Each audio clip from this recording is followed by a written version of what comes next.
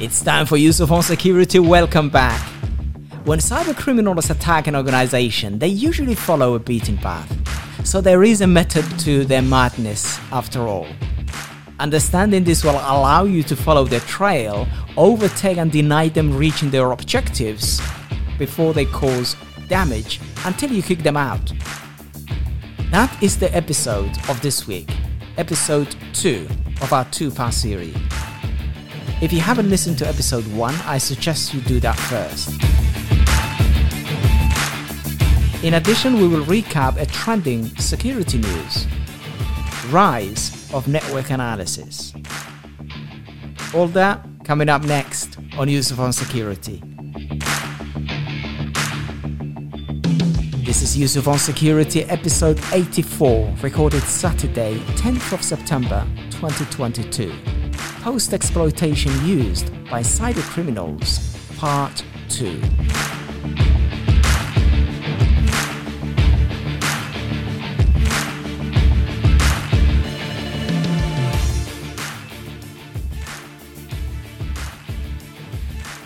So the rise of network or traffic analytics is really gaining pace because of the escalating issue to do with the threat landscape ever expanding. And these type of products really are a challenge to the de facto product that we all grew up with. For example, solutions such as firewall, segmentations, proxies, EDRs, sandboxing, email, and so on and so forth are absolutely critical and important. But you kind of feel that there is needs for something a bit more than that, something that really transcends the entire organization, regardless of the tools that are already in place. Something that can help and augment, somewhat ameliorate the existing traditional approach to security, and in particular to network security. And so I've been looking at the solutions that are out there, and there are tons of them. Obviously not all of them made equal, and the traditional network has changed in the last, I would say, 10 years, from what it used to be being on-premise, all owned by yourself, where you have all the telemetry at your disposal and you can poke around any part of your network. But nowadays, the cloud is in full swing, and you might not have all the details, all the bits and pieces that you might actually glean extra information to help mitigate risk. So these tool sets not only are available, of course, for helping with existing traditional setup of your network, but also they are part of the fabric and in cadence with the cloud migration of today's modern age. So these tools essentially give visibility across the entire network. They are able to detect, respond to advanced threats in real time, because they really are looking at the traffics and passing those traffics to the modern engines of machine learning, and as well as the entity modeling. And at the back of it, of course, they heavily rely on modeling with baselining initially, and then seeing what might deviate from the baseline. They are not a replacement to the entire traditional network, certainly, but they are a augmentation to help cope with the issue at hand without relying on a specific product. But also another thing that they really are geared to help is the solution approach, as I always put it, to security rather than product approach to security, whereas now this approach is looking at the traffic from an analysis point of view, regardless of what product is actually has generated or that traffic went through. And things that they help with are the following. For example, they will help with all the vocabularies that you might be familiar with: malware analysis and detection in encrypted traffic. It has always been somewhat a thorn on the side of the SOC team, because it cannot really be revealed what is inside that traffic without breaking open the packets and then reassembling them and re-encrypting and sending them off on their way. So these tools rely on flow of network traffic, and they are different than what you normally would approach to analyze the traffic. Typically, you set up a span port, or maybe a tab or a mirrored port, which traditionally sniffs the entire packet, the whole traffic, and basically takes a copy of it. And the issue with that, of course, is either you are not sending the traffic on its way quick enough, or you let some of the traffic go without being analyzed. Whereas here, the new modern analytic tools actually look at the header, the metadata, and glean as much information as possible of that part of the traffic. So it's not the entirety of the packet that is actually being captured, but actually a metadata. The net flow, if you're familiar with that, or S flow, is what actually being ingested by these tool sets. So they are able to look at traffic and look at the encrypted traffic in particular, and baseline what a typical non-encrypted traffic look like, and compare that with what they see now as being a traffic that is encrypted. And normally traffic that is encrypted fall into different categories. Then they further distinguish traffics that actually might be malicious, and baseline within what is malicious and encrypted versus what is not malicious but still encrypted, and would be able to then distinguish with quite a good accuracy. There is nothing called, of course, 100% security or 100% hit number, but to a great degree without opening, and therefore giving you the speed back of delivering that traffic, rather than holding it, sitting on it, opening it, decrypting and then re-encrypting again, and potentially maybe failing compliance as well, because you are now seeing traffic that might be failing privacy. Now, malware analysis and detection in encrypted traffic then is a way to actually help with that. So it uses encrypted traffic analysis. So that's one really good thing that those tools are able to help. They obviously used a lot on picking on what might be tantamount to data exfiltration, but the step before that, not the exact timing, that they do as well, but actually data hoarding, because most of the data exfil don't just happen haphazardly. The bad guys do their best to make sure that they actually are collecting the data first, and picking everything. And making their exit a lot more graceful and quick and fast without detection. So they do a lot of that. What I will do is I will go in depth into these tool sets that is out there, so you are able to maybe compare and contrast and definitely think about it. So they can do, I will just quickly mention a few things which I will set up a further episode to go into the deeper end of these tool sets. So lateral movement, network audit trail is another thing that they can actually do. They will be able to do machine learning and reconnaissance detection.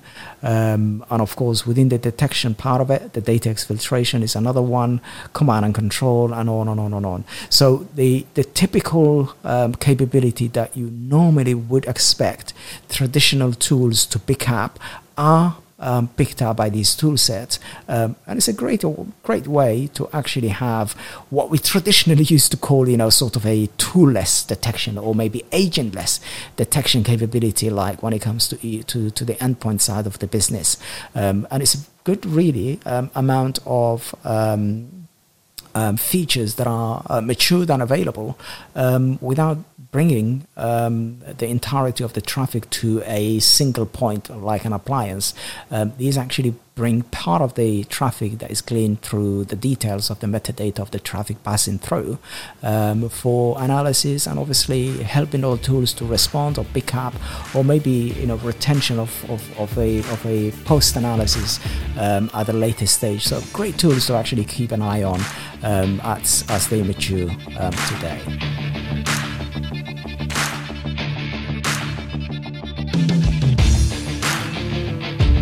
So we'll continue to the second episode of this two-part series. If you haven't listened to the first part, I suggest you do that before you listen to this. And we went through quite a ton of details, such as a lot of information for them to build on to carry out the next stage of their activity. Don't make the mistake that they will just use Windows commands. Of course, they will bring other tools into the environment for them to carry out further detailed analysis on the machine, but also on the user, but also without tripping any alarm on the environment as a whole. So they can have a look at the how to obtain and dump some of the credentials of the logged in user or users on that machine, because Windows essentially relies on cache, and that's why you can log into a Windows machine when you are offline and not connecting directly to your domain, and see if they can get hold of those fingerprint SHA to the hashes to then go offline and go ahead and actually crack those.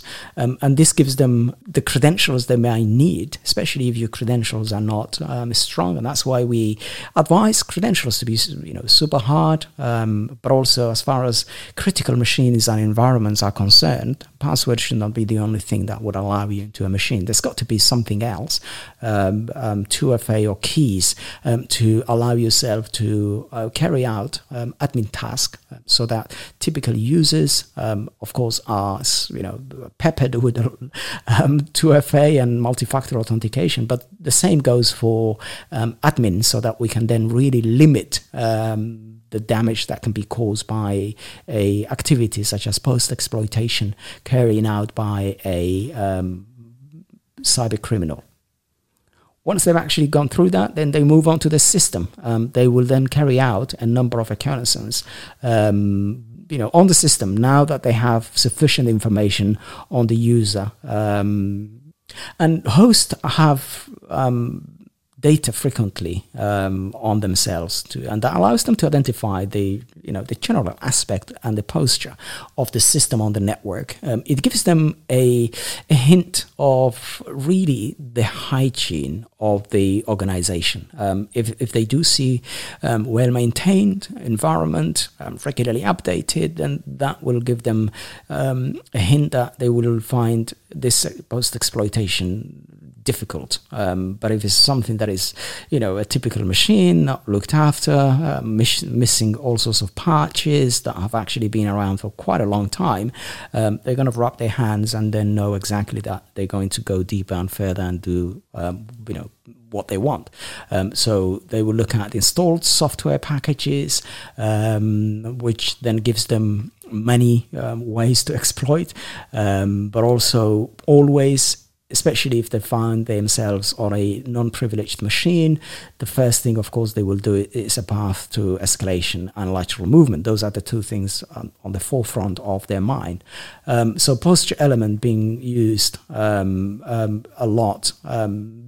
Antivirus and EDR, internal firewall, of course, as well as the local firewall, but also something like the UAC on the machine, user access control I'm referring to, puts quite a big obstacle on their activity when it comes to the system recon. So don't underestimate those tools that are essentially available to you.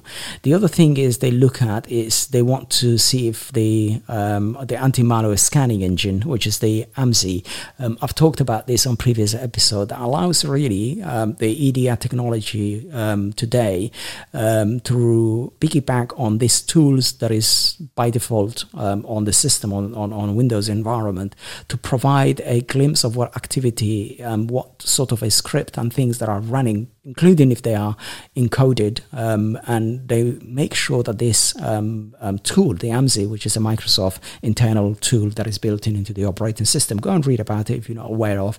Anti-malware scanning engine is essentially allowing the antivirus EDR vendor to see deeper into the activity of running codes without wasting too much time of decoding and actually wasting a lot of processing power and inevitably bringing the machine to sometime to a halt.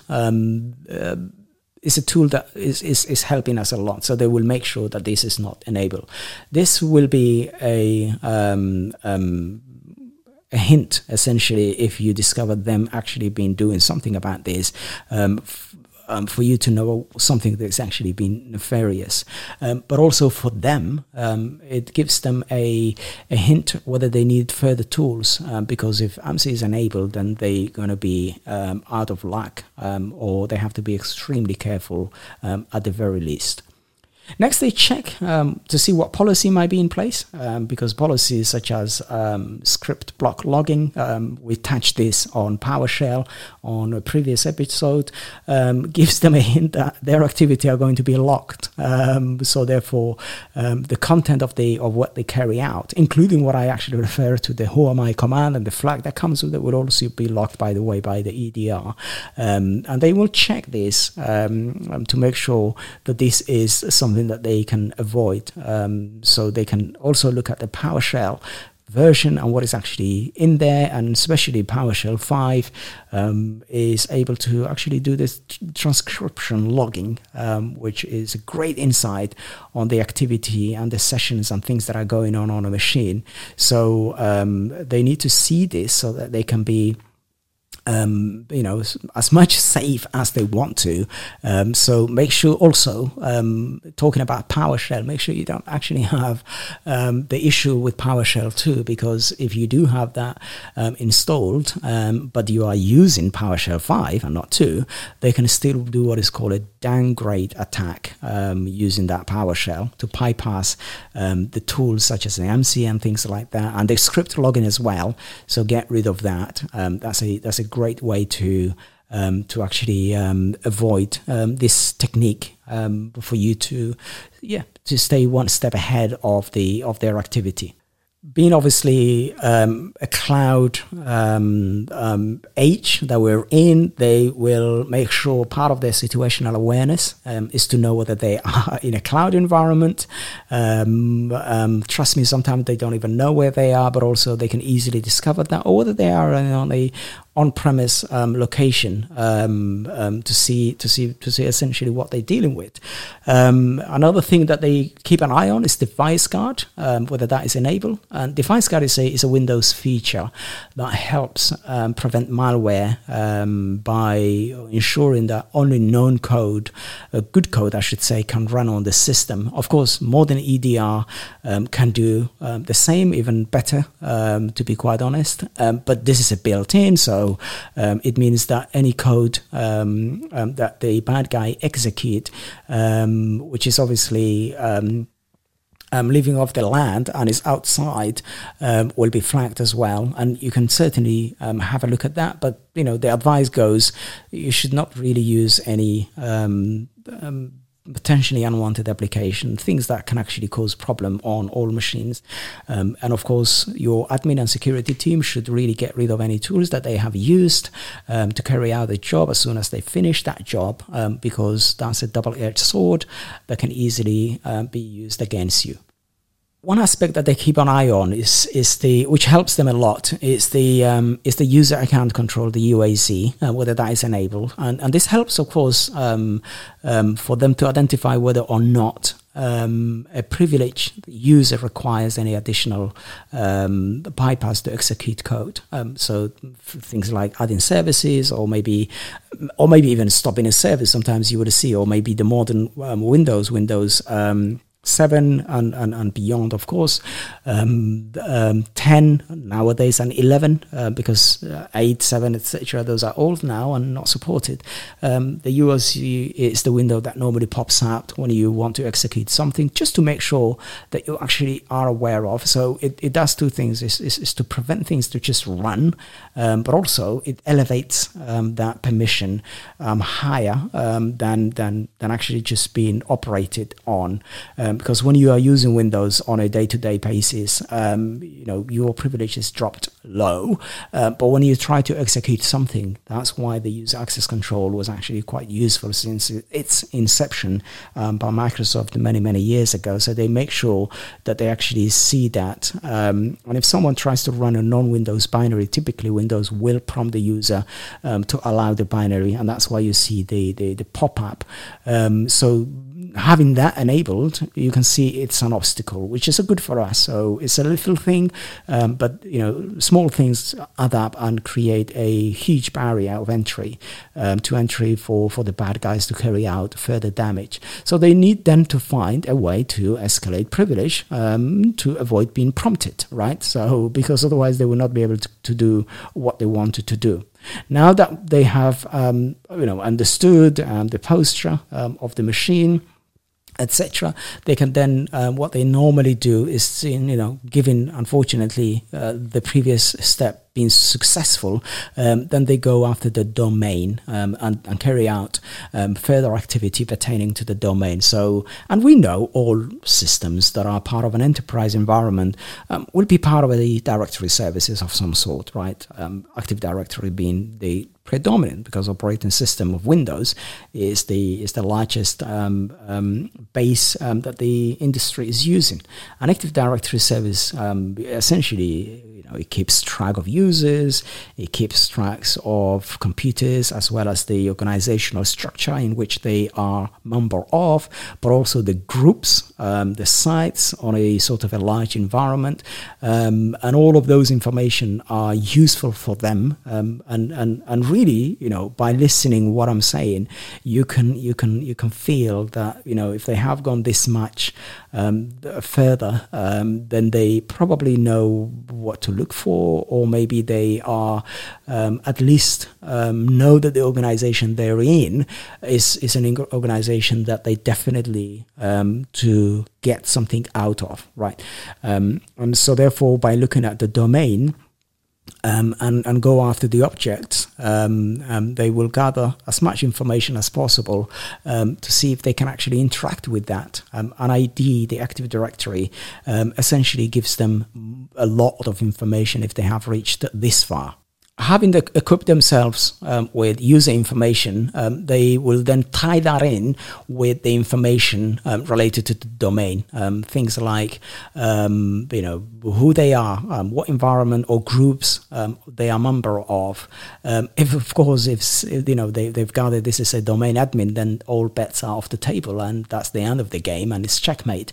But otherwise, they will continue their journey, and this will give them a lot of information about the environment, to even see the structure and how the organization is put together, so that they can then exactly navigate the landscape of the geography, if I call it that way, of what makes up of the whole organization, so that they equip themselves what to avoid, but also the path of least resistance, but also the shortest path to their objective. Because so far now, if you are still listening, we know where we are, we know what we found, and we know exactly what organization we're in, essentially as a from the eyes of the bad guys, and therefore we know exactly what to look for. Otherwise, this amount of effort would not have been wasted.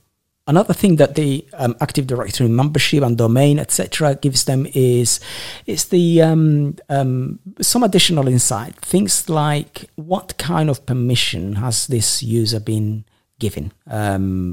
Because most of the time we organize the OU and the structure of the domain in such a way that it's meaningful, which is not a bad thing, but also in the eyes of the bad guy, it gives them hint and information on their fingertip, because then if you create groups with names identified as security or SOC team or admin, then you know exactly what permission those people have or those groups have, which is actually something that they can then use to identify. You cannot confuse yourself, so therefore there isn't really much you can do about that other than stopping things to escalate further up the chain.